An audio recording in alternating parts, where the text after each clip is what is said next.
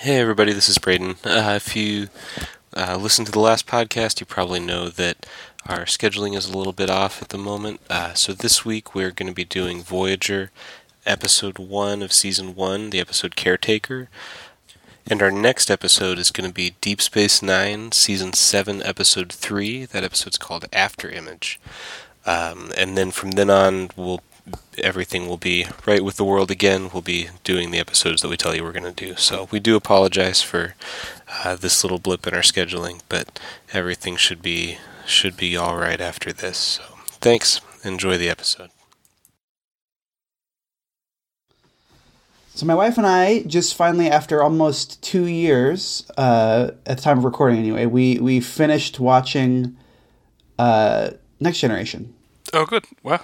Yeah, we haven't watched the movies yet. We're going to watch the movies soon. But finished watching the show, and I think, we liked it overall. But I think I've talked to you about this before on the show, that I kind of have had this thing about where almost like the characters of Next Generation are maybe better than the show itself is. Mm-hmm. And that I think I could come up with like one really good season of Next Gen. So taking existing episodes of Next Generation, yeah, there's probably about 20 or so that you could string together to be really good. I mean, like, there's more than 20 good episodes of the show, but if I was like, I could put together one killer season. Yeah. If you want, I did compile a list for you of, because, all those seasons are really long, so I put together like a 24 episode really good season of the Nice. Of the show. Do you want to hear it? Yeah, let's do it. Okay. So I wanted also to include at least one episode from every season. So this is in chronological order. So we got... The first episode is Conspiracy, which is season 1, episode 25. That is the episode where there's like this weird parasitic kind of facehugger style creature that's living inside of... yeah, that's the one where Picard and Riker blow somebody's head up. Or like completely blow a person up, right? Yes. And one of the few episodes I really like of season 1, yeah. Number 2 is The Measure of a Man, season 2, episode 9. Oh, I know that's a Data one, but is that the one where he learns comedy? That's the one where he goes... Where basically there's like a trial to determine whether or not like a human Starfleet officer could take possession of him to do experiments. And so there's basically a trial to prove that Data is a person. Okay. Yeah. Number 3 is The Royale, which is season 2, episode 12. That's a personal favorite one of mine. That's one where they go to a casino hotel thing that's on like this otherwise completely desolate planet, and you discover that like many years ago there was like a NASA astronaut who got abducted by aliens, and the only thing the aliens had of his to understand his culture was a bad like mystery novel, and so they kind of recreated this portion of a mystery novel to just play again and again and again, and like kept him there because they didn't know what to do with him. Okay. Then number 4 is Deja Q. Couldn't place like which Q episode that is. So Deja Q is the episode where Q gets dumped on the Enterprise by the other Q because he's lost. They've stripped him of his Q powers. Number 5 is Yesterday's Enterprise, which is season 3, episode 15. Is that the Enterprise C one where Tasha Yar comes back? Yes. Okay. From the alternate dimension. Yes, that's a good episode. Number 6 is The Offspring, which we've already done. Season 3, episode 16. Good episode. Number 7 is an episode we've talked about a lot, which is Captain's Holiday, season 3, episode 19. Yeah, that's the one on Risa. Yeah, where Picard tries to go on vacation and doesn't really go on vacation. 8 is Hollow Pursuits, which is season 3, episode 21. My guess would be that's the one where someone brings this like toy that everyone starts playing with that then brainwashes them. No, that's the game, which I did think about putting on this list. Okay. But that is the first Reg episode, where Reg is fun. living out his fantasies on the holodeck. Number 9 is Best of Both Worlds 1. Number 10 is Best of Both Worlds 2. Number 11 is The Wounded, season 4, episode 12. That is the one where there's like a rogue Starfleet captain who's blowing a bunch of Cardassian ships, even though they have like this treaty with them. But he thinks that they're arming for war, and so the Enterprise has to go stop him. And it turns out that O'Brien used to work for him, so O'Brien kind of tries to reason with him. Then the number 12 is Clues, which is season 4, episode 14. That is the one where they accidentally stumble upon this isolationist group of aliens that don't want to be found out, and so they want to blow up the Enterprise, but then the Enterprise basically convinces them to have their memory erased instead, so they won't remember them. But then when they all wake up, they realize that something has happened, and so they're trying to figure out like what happened. And they kind of are solving a mystery they kind of intentionally did not want to solve. So that's my first half, and so which gets all the way through season 4, and the last half is season 5, 6, and 7. So okay, cool. Season 3 though, that's a great season. That's got 6 episodes on it, so which is more than any other season. So anyway, I like that kind of list statistic type stuff. So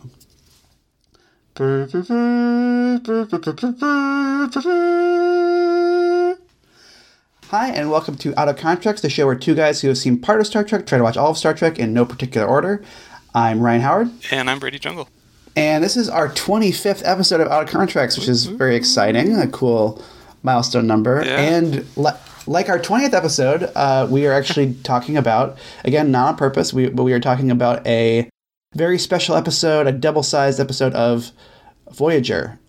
This week we are talking about Caretaker, which is the pilot, season 1, episode 1, and I guess technically episode 2 of Voyager. So yeah. I'm very excited for this one because I've been really liking Voyager. Obviously, you like that show a lot, but I've been liking it, and this is the beginning of it, so I get to kind of see how it all began. How we got here. Now it all makes sense. Yeah, this episode was written by Michael Piller and Jerry Taylor, who are two of the creators of the show, I believe, and then directed by Winwich Colby. The synopsis on Memory Alpha is: the newly commissioned starship Voyager and a Maquis raider are flung into the far reaches of the remote Delta Quadrant by a powerful entity known as the Caretaker. Hey, that's the name of the show. Yeah.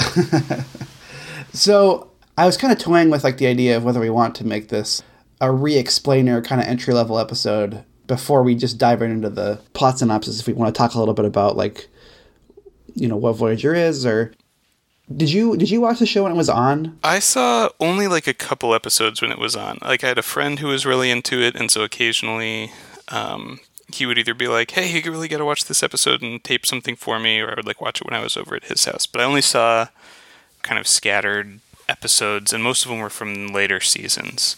So it wasn't until maybe about 6 or 7 years ago now, that I kind of went back and just watched the whole thing from beginning to end. And Voyager was actually really what kind of got me back into Star Trek, because I had Netflix, and I was like, I should find something to watch, and then I was like, I should check out Voyager. I remember liking what I had seen when I was younger, and so started that, and then after I finished that, went on and started watching original series and Next Generation, then from there. But Voyager was kind of where I started when I started kind of seriously watching. So, as we've talked about on other episodes where we've done a Voyager, the show is about a Star Trek ship that kind of is accidentally kind of sucked through this weird, not even really a wormhole, but they're well, as we kind of will find out, they're transported across the galaxy to the Delta Quadrant, because the Starfleet operates in the Alpha Quadrant, and they're transported there with a Maquis ship, which Maquis are kind of like these rebels that are fighting the Cardassians, but they're doing it in a way that's not really sanctioned by the Federation. Well, Ryan, I feel like the show tells us exactly who the Maquis are. Oh, yeah. No, I do want to get. We will definitely talk about this, but I just want to foreground it for people, sure, just in case this is someone's episode 1, because I think this could be a good jumping on for people, because it is a pilot. Yeah. Yeah, and so something that I think I've misattributed this. In fact, I know I have, because I was just listening to Dark Frontier, our Dark Frontier episode today, and I mentioned that this came out on CBS, which is not true. This is actually was on UPN, because Paramount owned, and I think still owns, the rights to the shows, at least in some form. And so Paramount wanted to launch its own network, which actually it almost did many years prior when they were working on Star Trek Phase 2, which ultimately became the original movie. And so they launched UPN with whoever else owned UPN.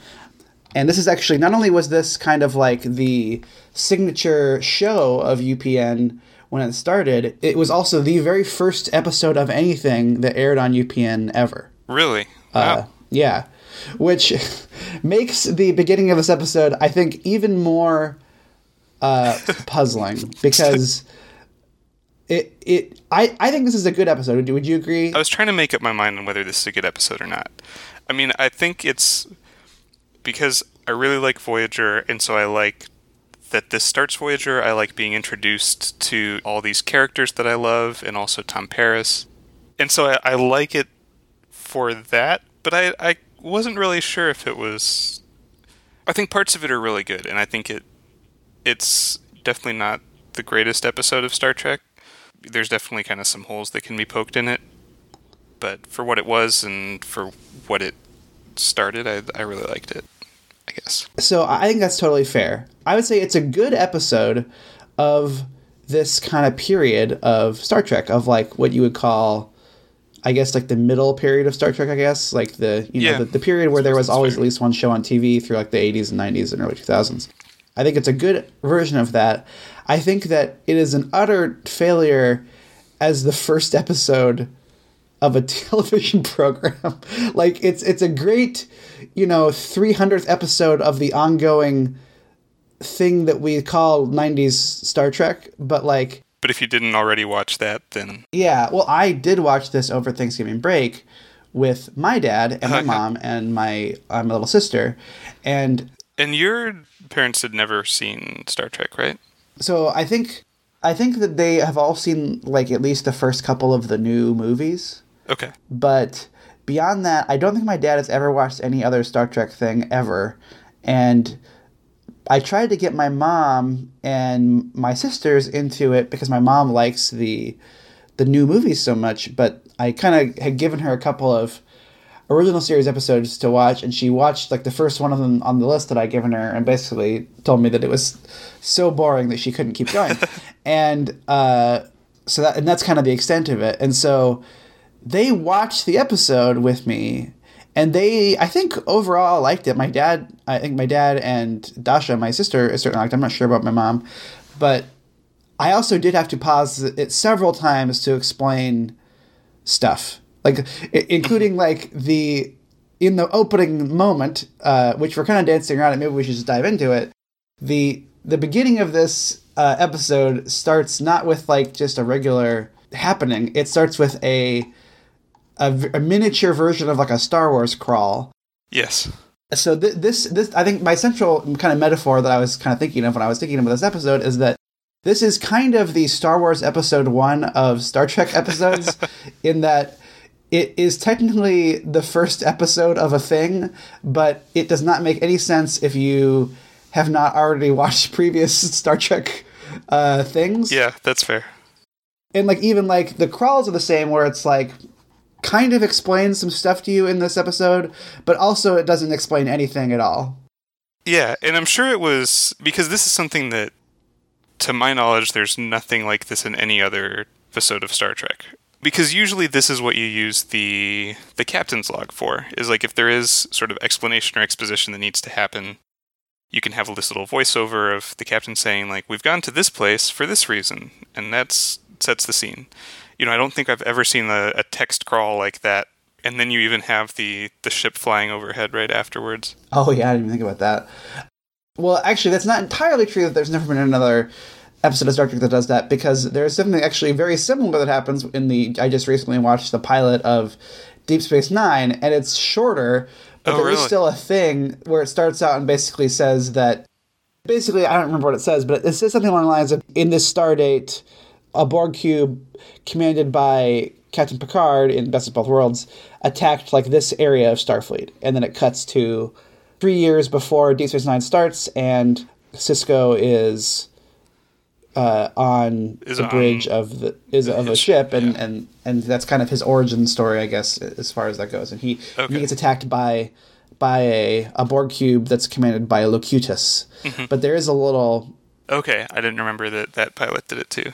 But I'm sure kind of the intention or the reason that it got put in there by powers that be was it was intended for people that hadn't watched Star Trek to like explain, this is what's going on if you're new to all of this. But it makes no sense if you don't watch Star Trek, because it immediately starts talking about the Cardassians and the Maquis. And well, yeah. Can you want to read the crawl? It's only like 3 sentences. It's at the top of the memory alpha page. So it starts out again. The first introduction anyone has to Star Trek Voyager is these words: unhappy with a new treaty, Federation colonists along the Cardassian border have banded together. Calling themselves the Maquis, they continue to fight the Cardassians. Some consider them heroes, but to the governments of the Federation and Cardassia, they are outlaws. Which I just don't know what that adds.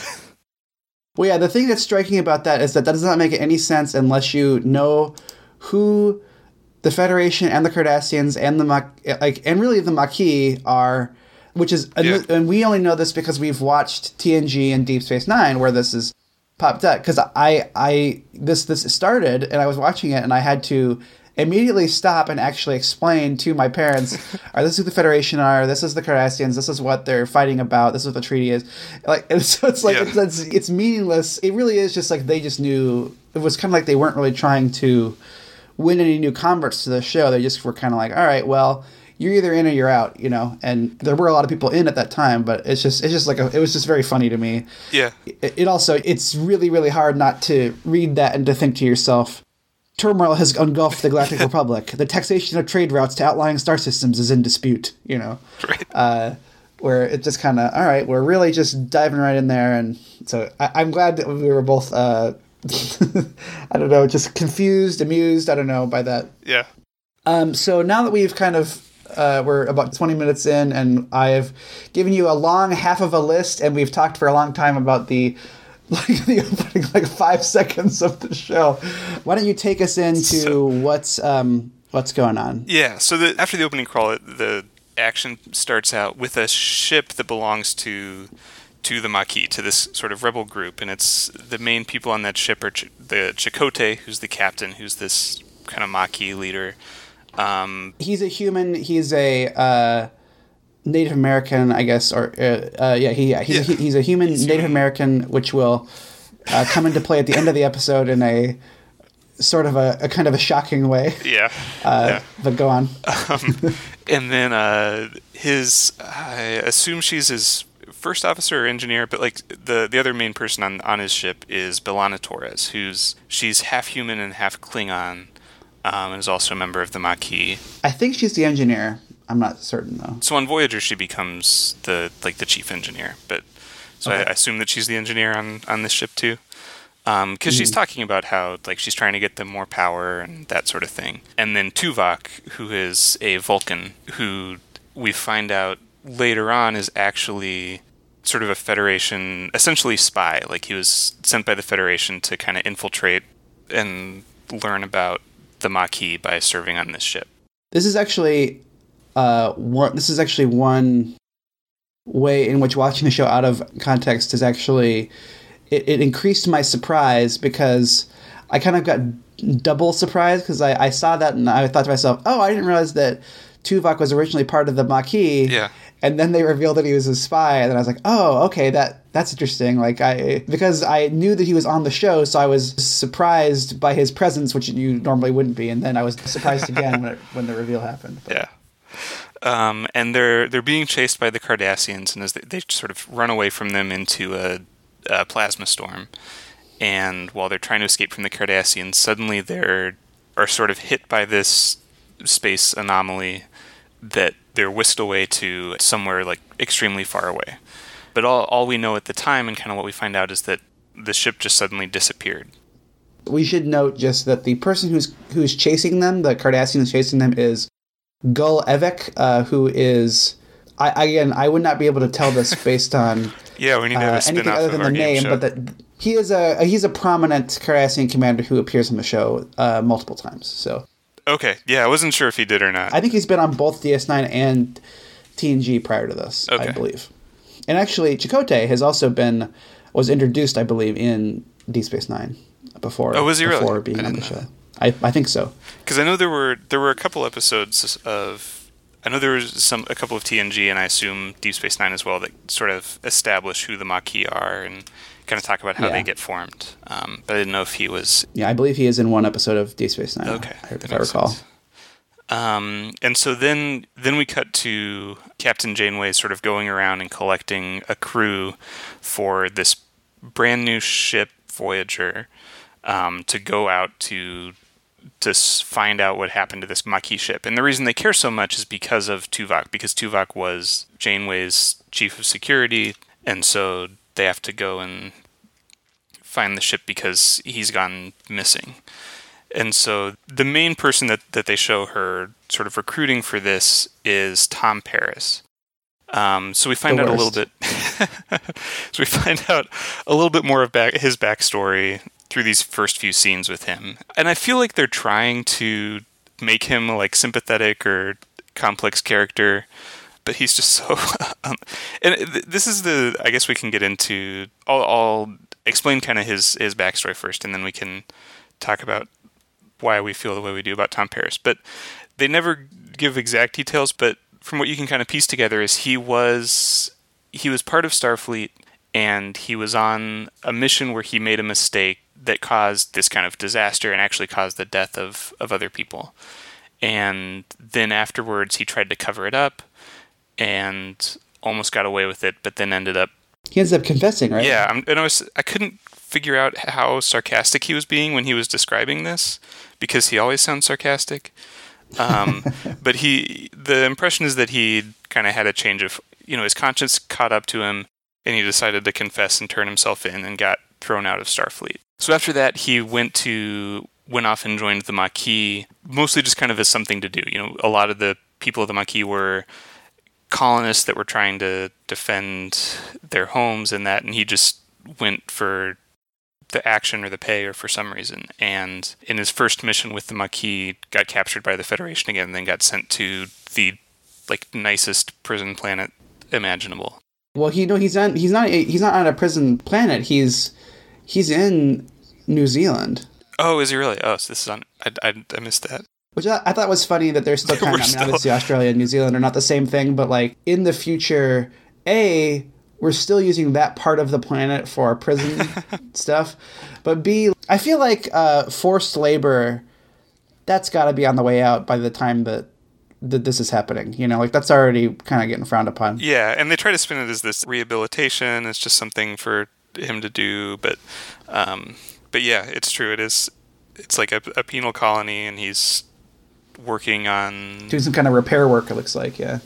So Janeway comes and recruits him and says, essentially, if you come on this mission with us to help us find the Maquis because of your previous ties to them, then afterwards that'll count as like the rest of your service, and then you'll be a free man. They also mentioned that he apparently has some kind of negative history with Chakotay when they were both in Maquis together, that they didn't like each other. So he agrees, and then he goes to join the ship. As he's sort of coming up on the ship, you get your first view of Voyager, and it's a very Star Trek the Motion Picture type slow pan of this is, the ship, and so beautiful. And what class of ship is that ship? It is... Oh, I used to know this. According to Memory Alpha, it is a Intrepid class starship. So it's got kind of a cool shape. It's sort of like the Enterprise, but it's a little bit more like oval. There's a little bit of a thicker connection of the saucer area to the rest of the ship. Yeah, it's less in several pieces that are hooked up to each other and more kind of one continuous thing. Is sort of how I've always seen it. And then we're also introduced to Ensign Harry Kim. So apparently this is all kind of happening on Deep Space Nine, that the ship is sort of getting its crew together and getting ready to set off.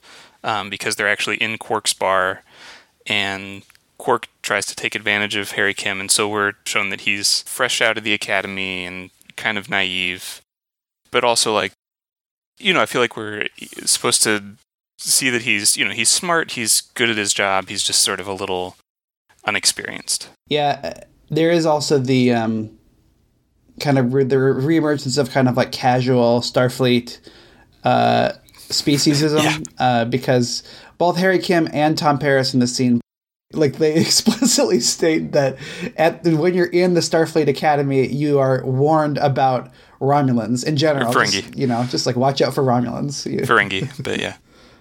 Or yeah, sorry, not yeah, right, yeah, Ferengi. I'm sorry. Yes, you're correct. Yeah, we were warned about Ferengi. Yeah. So.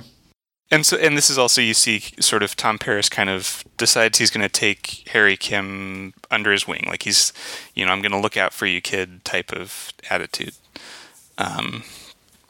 And so do you want to take a minute to talk about Tom Paris? Because I feel like in how he tells his backstory and kind of his relationship with Harry Kim, I feel like they're trying to make him be sort of this like likable, he's kind of a bad boy and kind of got some attitude, but his real secret is that he's got a heart of gold. But I feel like for some reason he just comes off as like kind of the worst.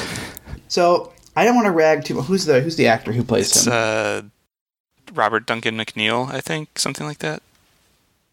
Yeah, you're right. Robert Duncan McNeil. So I don't want to like rag on him too hard because I don't think it's necessarily all his issue. I'm sure there's a writing limit of it too. But I think that we've talked about this before, that Star Trek is, it still is in a lot of ways like operating off of the archetypes, a lot of the character archetypes that existed in the original show. And it can do this kind of like successfully sometimes and not as successfully other times. And it's not like those are always present, but I feel like definitely like you have a through line through a lot of these series where you can find a Kirk character and you can find a Spock character and you can find a Bones character. And, there's other character archetypes that you could argue for as well. But, we definitely talked about this as regards to Riker. Like when some of the other characters kind of get up to these like sexcapade stuff, it kind of reads as a little bit gross.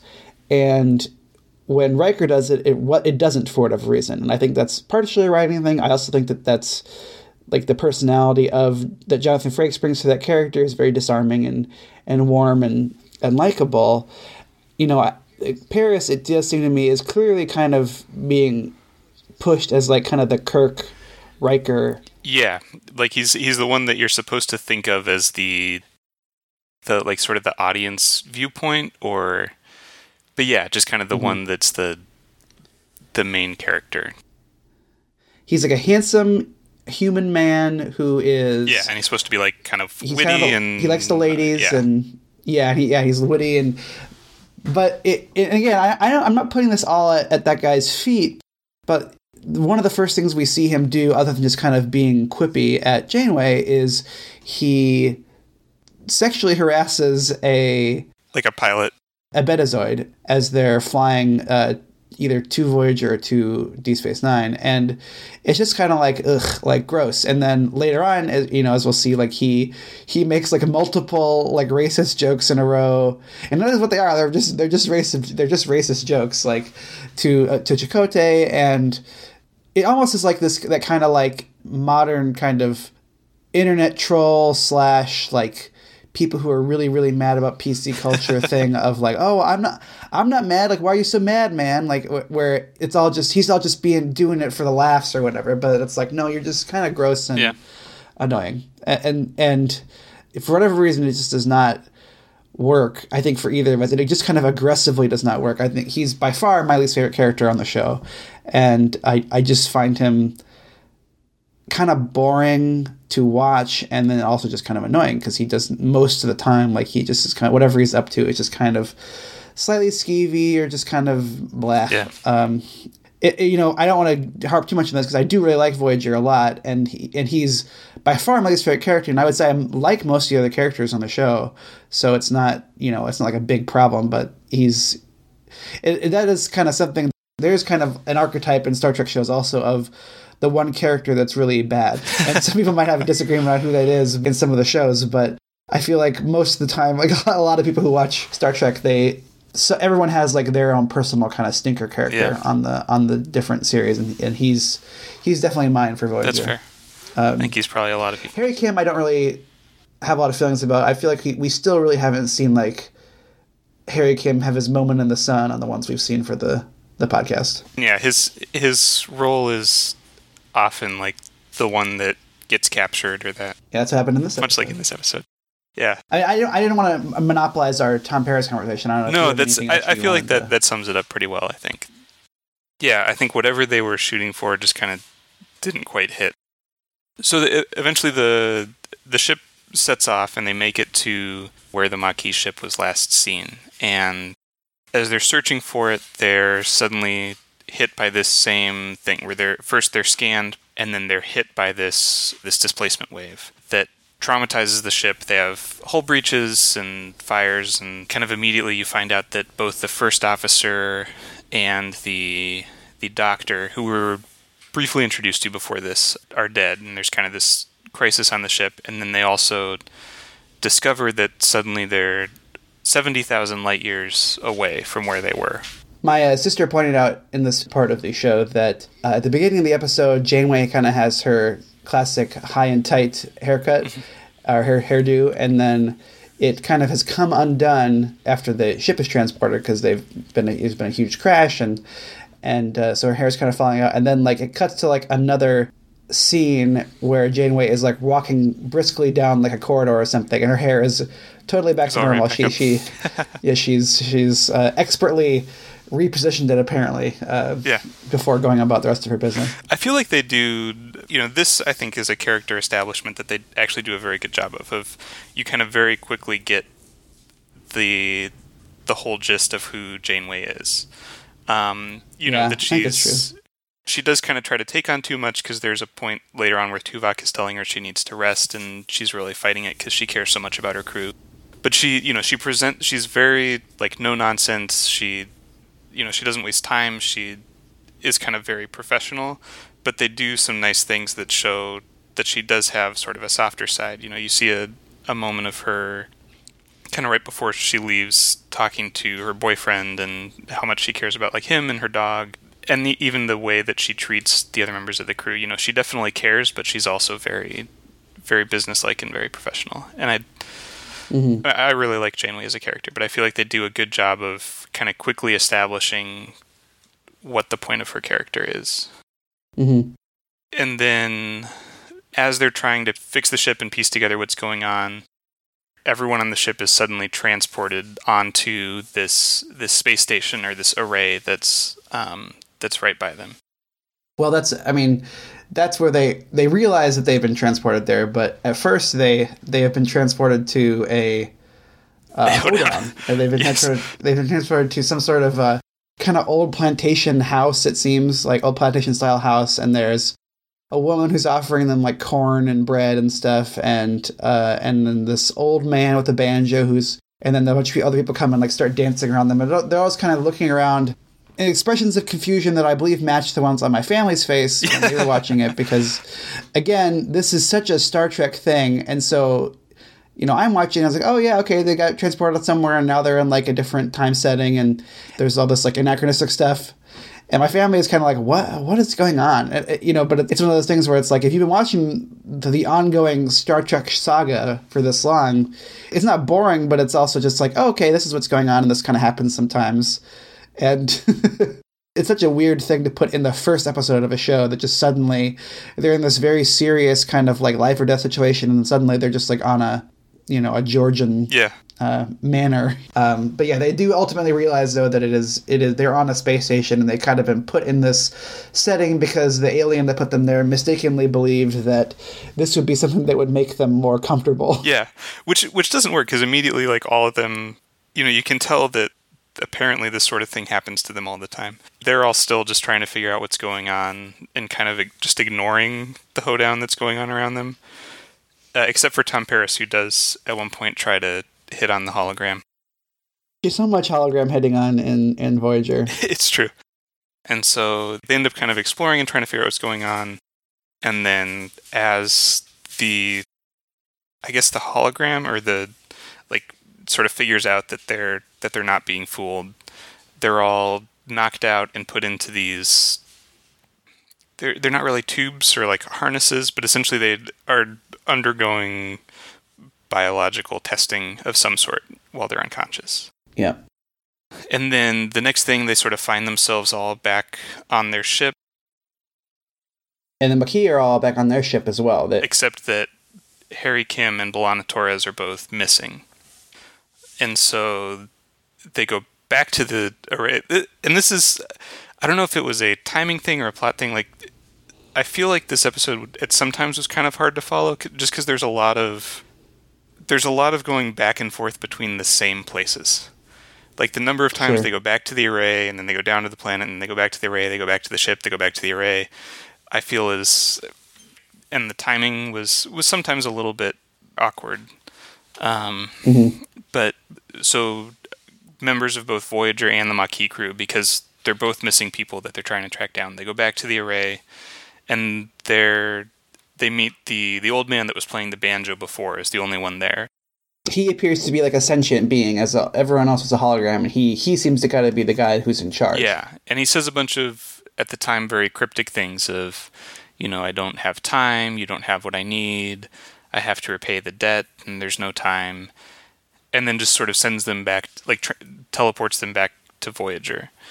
And the Maquis and the Federation kind of decide to team up to get our people back, right. At least, And we then cut to Harry Kim and B'Elanna Torres, who are on a nearby planet underground with these people who are called the Ocampa.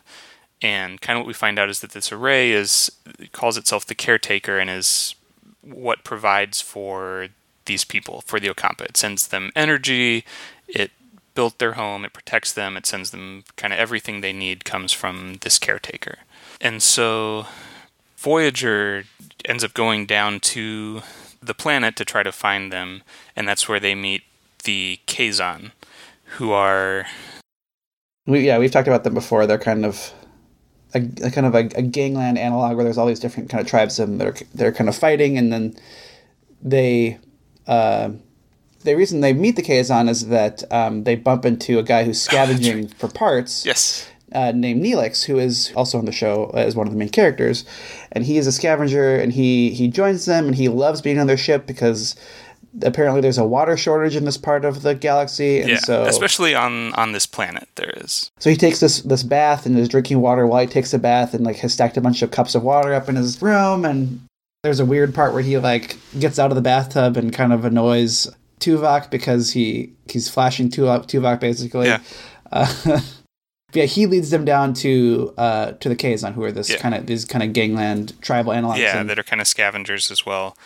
And this is, I wrote down about this part, and really this episode in general. I wrote down Prime Directive. Never heard of it because yeah. That's what I was thinking. This part especially because they come down and essentially they're trying to bargain with the Kazon to get information about where their people are and help them get their people, and they just beam down these two huge containers of water that they had presumably like made with the replicator, which all of this is very apparent like technology that no one in this part of the galaxy is at all familiar with, and they're just kind of showing it off and using it to bargain with, which is, I feel like, exactly what the Prime Directive was intended not to allow.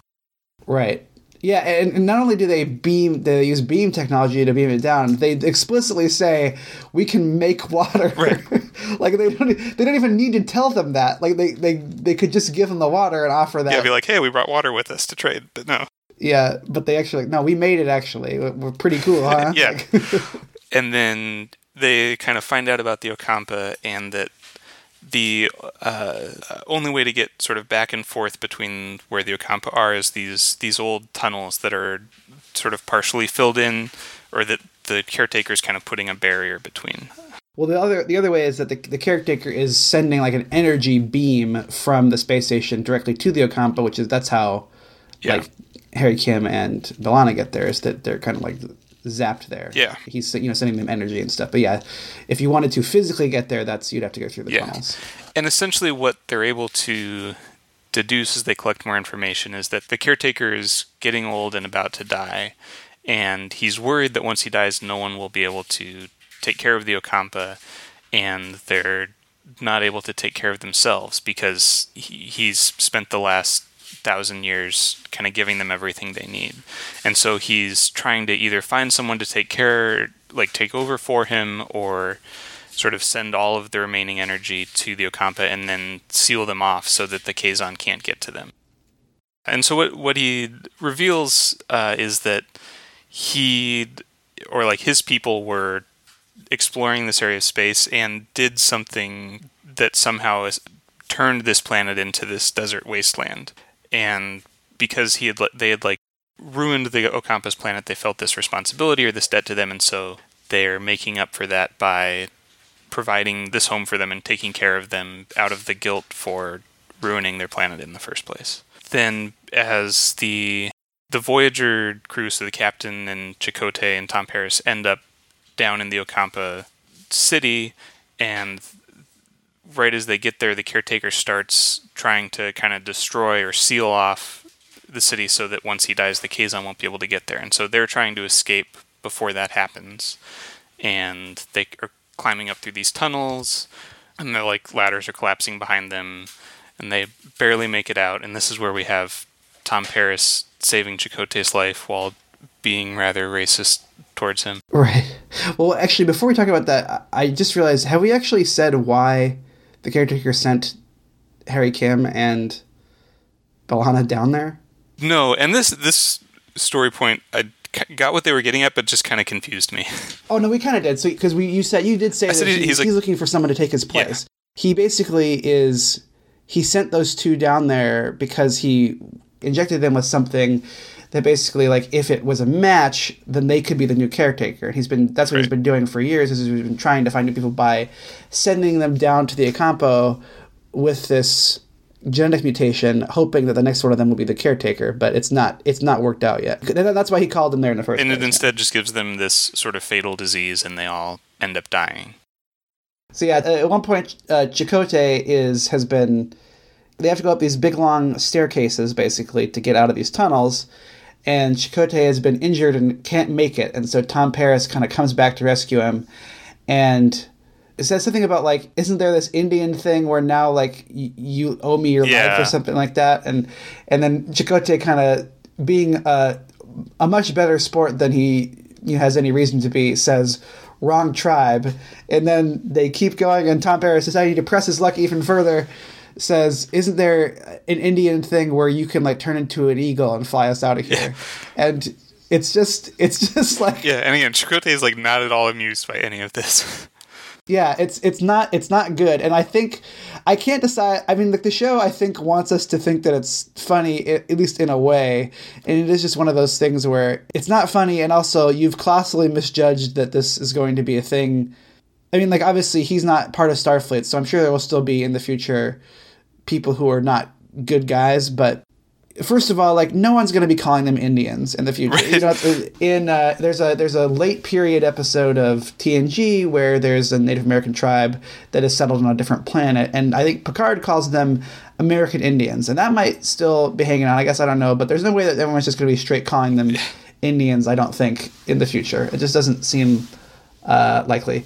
And and then his two, like, jokes are just like, ugh, like, don't do that. And that's the thing too, is that, like, that's one of the things Riker would never say that. Like, that's something he would ever say. And I don't think that Kirk would say that. And so they're kind of pushing their luck as far as that archetype goes there. Yeah.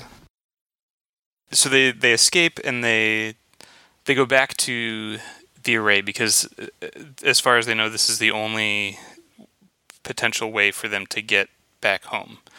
And they are there when the caretaker dies, and he says that he's sort of programmed the array to self-destruct, because if he doesn't destroy the array, then the Kazon will be able to use it to get to the Ocampa and conquer them.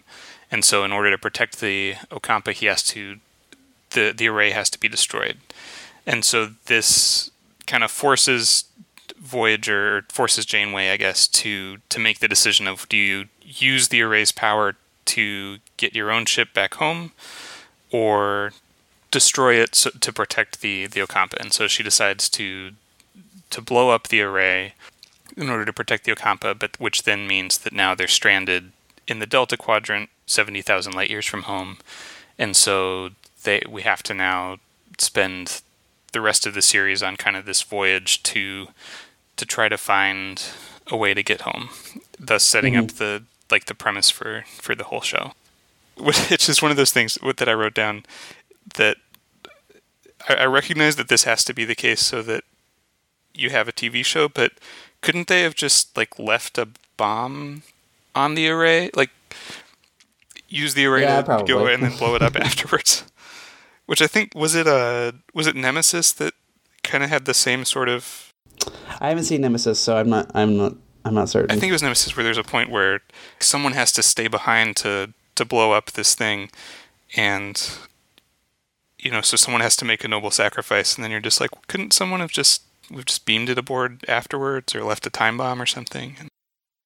Yeah, I liked it though. I mean, like I overall, like I don't know, it's a good bit of, I think, character work and for a lot of the people involved, and it's, I think it's generally a good setup, and I think they really, I think, committed to this idea of, even though we're not introducing the Star Trek concept, we're going to introduce the Voyager concept, and then for the other half of the episode, we're going to have a regular Star Trek episode going on. And so you kind of have one half of it that's like, here's the premise, and the other half of it is this caretaker stuff, which could have happened at any point on any of the shows, basically. It is a very Star Trek type of story of.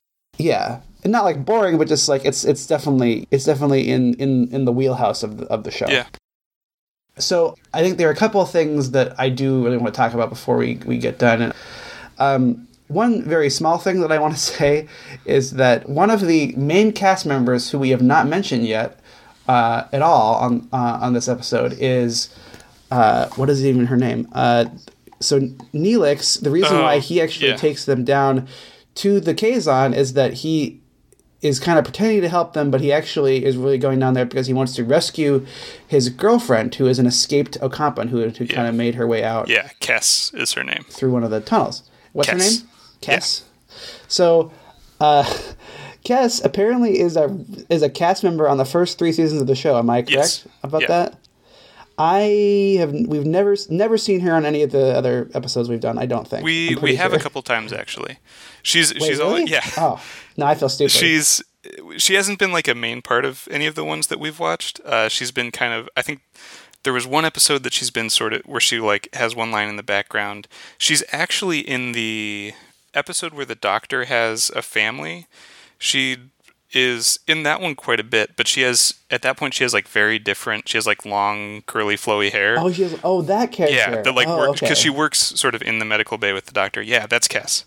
Yeah, she undergoes she changes a lot between then and, because that's, I think, near the end of before she leaves. This is another Seska.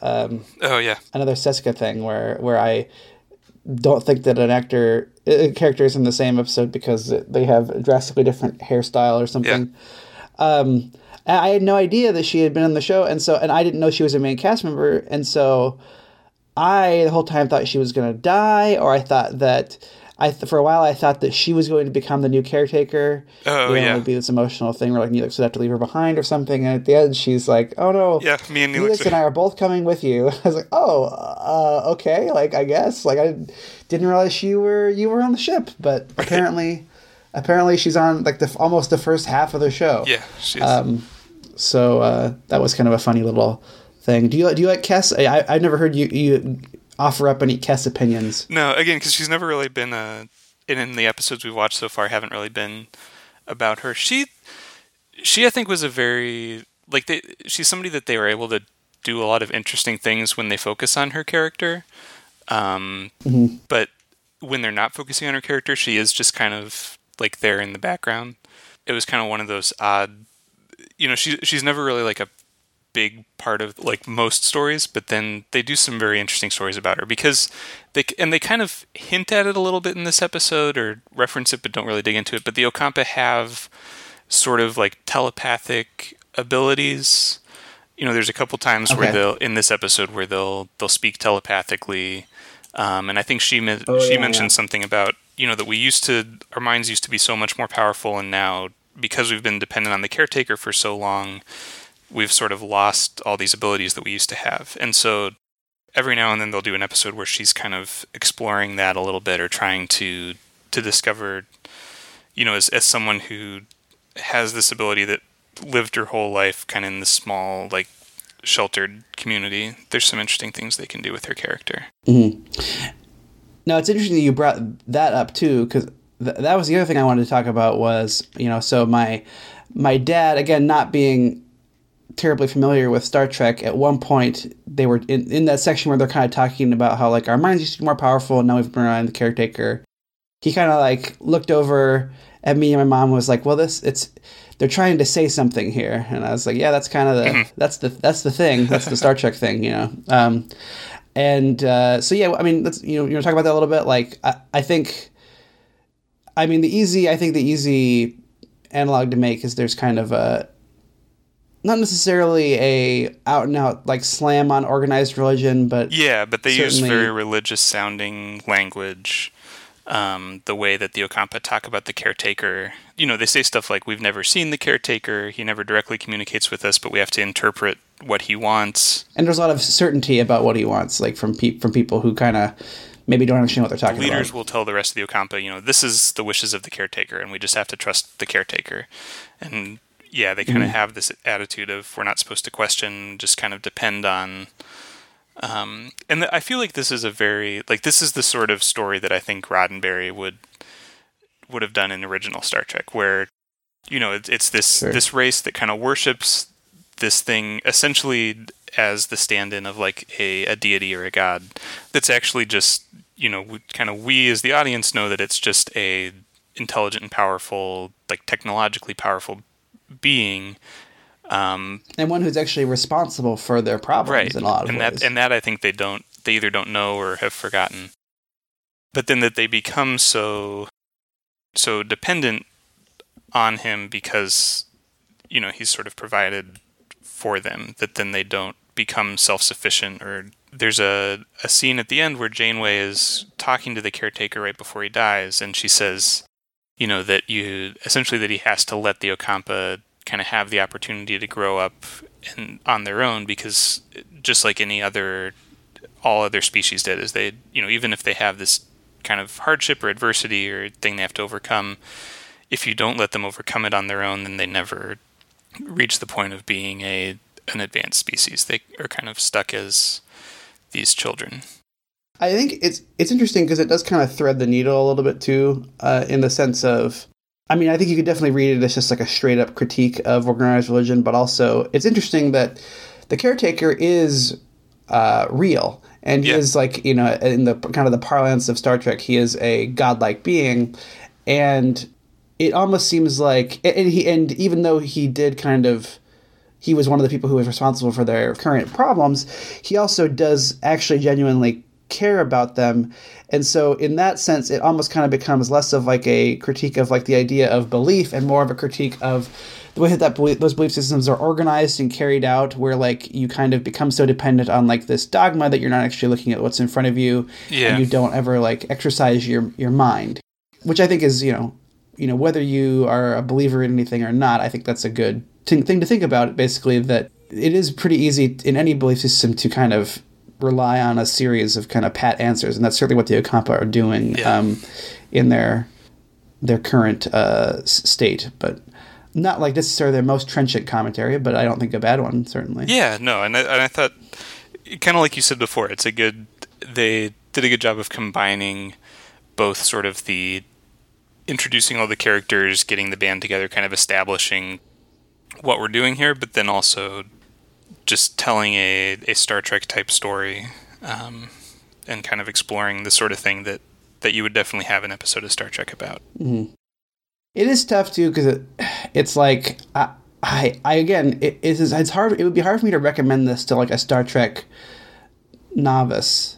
Yeah. Although, maybe you could ultimately figure a lot of this stuff out just kind of by educated guesses, but at the same time, I look at, like, say, the first episode of the original series or the first episode of TNG, and those are probably better beginning episodes of Star Trek in the sense of that you would understand what's going on better, but they're not as good. Like they're not like actually like they're not like good episodes really. You know, the only thing that's good about Encounter at Farpoint, the first episode of TNG, is that Q's in it. But like the actual like stuff, it's really, it just feels really really long. And yeah, I don't know. I watched the DS9 pilot. Is kind of the same thing, but it's a little better executed as a unit of television. But again, it does not. Yeah, it's very much basically like, well, you've seen TNG. Yeah, right? This is how these characters fit sequel, into the Star Trek that you already know. Yeah. Well, and I think that is part of why, you know, this kind of middle period of Star Trek may have been kind of where it started to spiral down, is that it became so sort of self-dependent, right? Like you can't, I feel like both Voyager and Deep Space Nine are series that are very much, you wouldn't watch these unless you already were a Star Trek fan. Yeah, it's kind of like why I've never like tried to watch Doctor Who, is because I would feel like, well, where do I, you know, I know that they have new doctors every now and then, but also like I kind of would feel like, oh, I should start at the beginning, or I should start at the beginning of like the reboot or whatever. Right. And there's just so much of it, you know. Yeah, because you know there was a point where there was always Star Trek on television. There was one point where I think there was like a short time where all three series were going at once, right? Where there was still Next Generation and Deep Space Nine, so. Voyager, or did they just kind of overlap? I think Voyager starts the same year that TNG ends. Okay. But And I Deep think Space Nine TNG was ends in the already spring, going and then Voyager starts in the fall. Okay. I think. But it is very. If you know Star Trek and like Star Trek, it's I think Voyager's great. But yeah, it feels like it would be hard to get into if you didn't. Maybe not though. I mean, maybe not. And I guess because the thing with sci-fi is like it's all, you know, so much of it is just kind of made up nonsense anyways, that you can just sort of Because again, because we come into this and we're just like, I don't know who Ocampa are, I don't know who Kazon are, like I don't know what a Neelix is, and you just kind of accept it as you're told. That maybe if you just kind of extend that to like, well, I don't really know what Cardassians or Maquis are, but you quickly get the sense that like these are kind of these rebels that the Federation is trying to hunt down. Okay, that's really all I need to know to understand the characters, and then go off from there. So, I mean, I did have to explain it to my family a lot, but I think again, like I said, my sister and my dad quite liked it. My dad even kind of expressed potentially interest in watching more of it, which I don't know if I told you this, Dad, so if you're listening to this, now we watched it on Hulu, but you can also watch it on Prime or Netflix, so if you know, it's definitely out there for you to watch. But so maybe it did its job well enough to at least get somebody to go check out more of it. But so I do just one other thing, and then we can probably go unless you have anything else, but I've been kind of saving it, which is that I'm kind of having to explain some of the characters, what their names are, and you know who they are to my family throughout the episode. And then my dad, at one point, he's like, "All right, so this Chipotle guy, what's he doing?"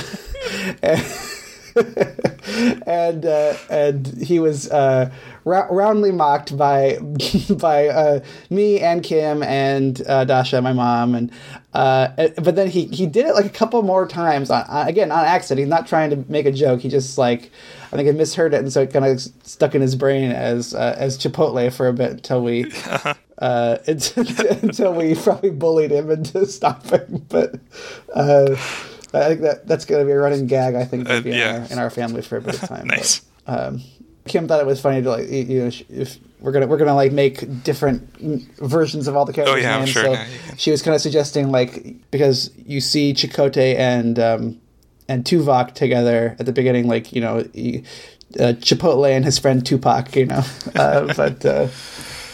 So that's a fun thing in our family now, that one of the Star Trek Voyager characters' names is Chipotle. But do you have anything else? No, I think that's it's as good a place as any to call it. Okay, so you'll have heard a teaser earlier in the episode for this, but we are part of a podcast network now. We're part of the Kaleidoscope Media Network. You know, so if you like this, or you know, if you're interested in Harry Potter, check out our sister podcast Wizard Studies, or if you like horror games or books or movies, check out Here's Johnny, or if you like kind of analyzing pop culture through kind of a scientific lens, check out That's Not How Science Works. Those are all other Kaleidoscope podcasts, and they're great. And so if you like that stuff, definitely check them out. You can follow us on Twitter at Contreks, that's Contreks. You can email us at outofcontreks@gmail.com. And you can go to our website at outofcontreks.podbean.com. We post every other Sunday.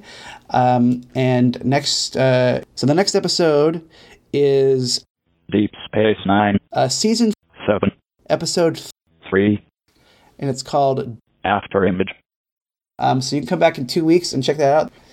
Yeah, that'll be a fun one, I think. And I think we'll see you next time. Thank you everybody for listening.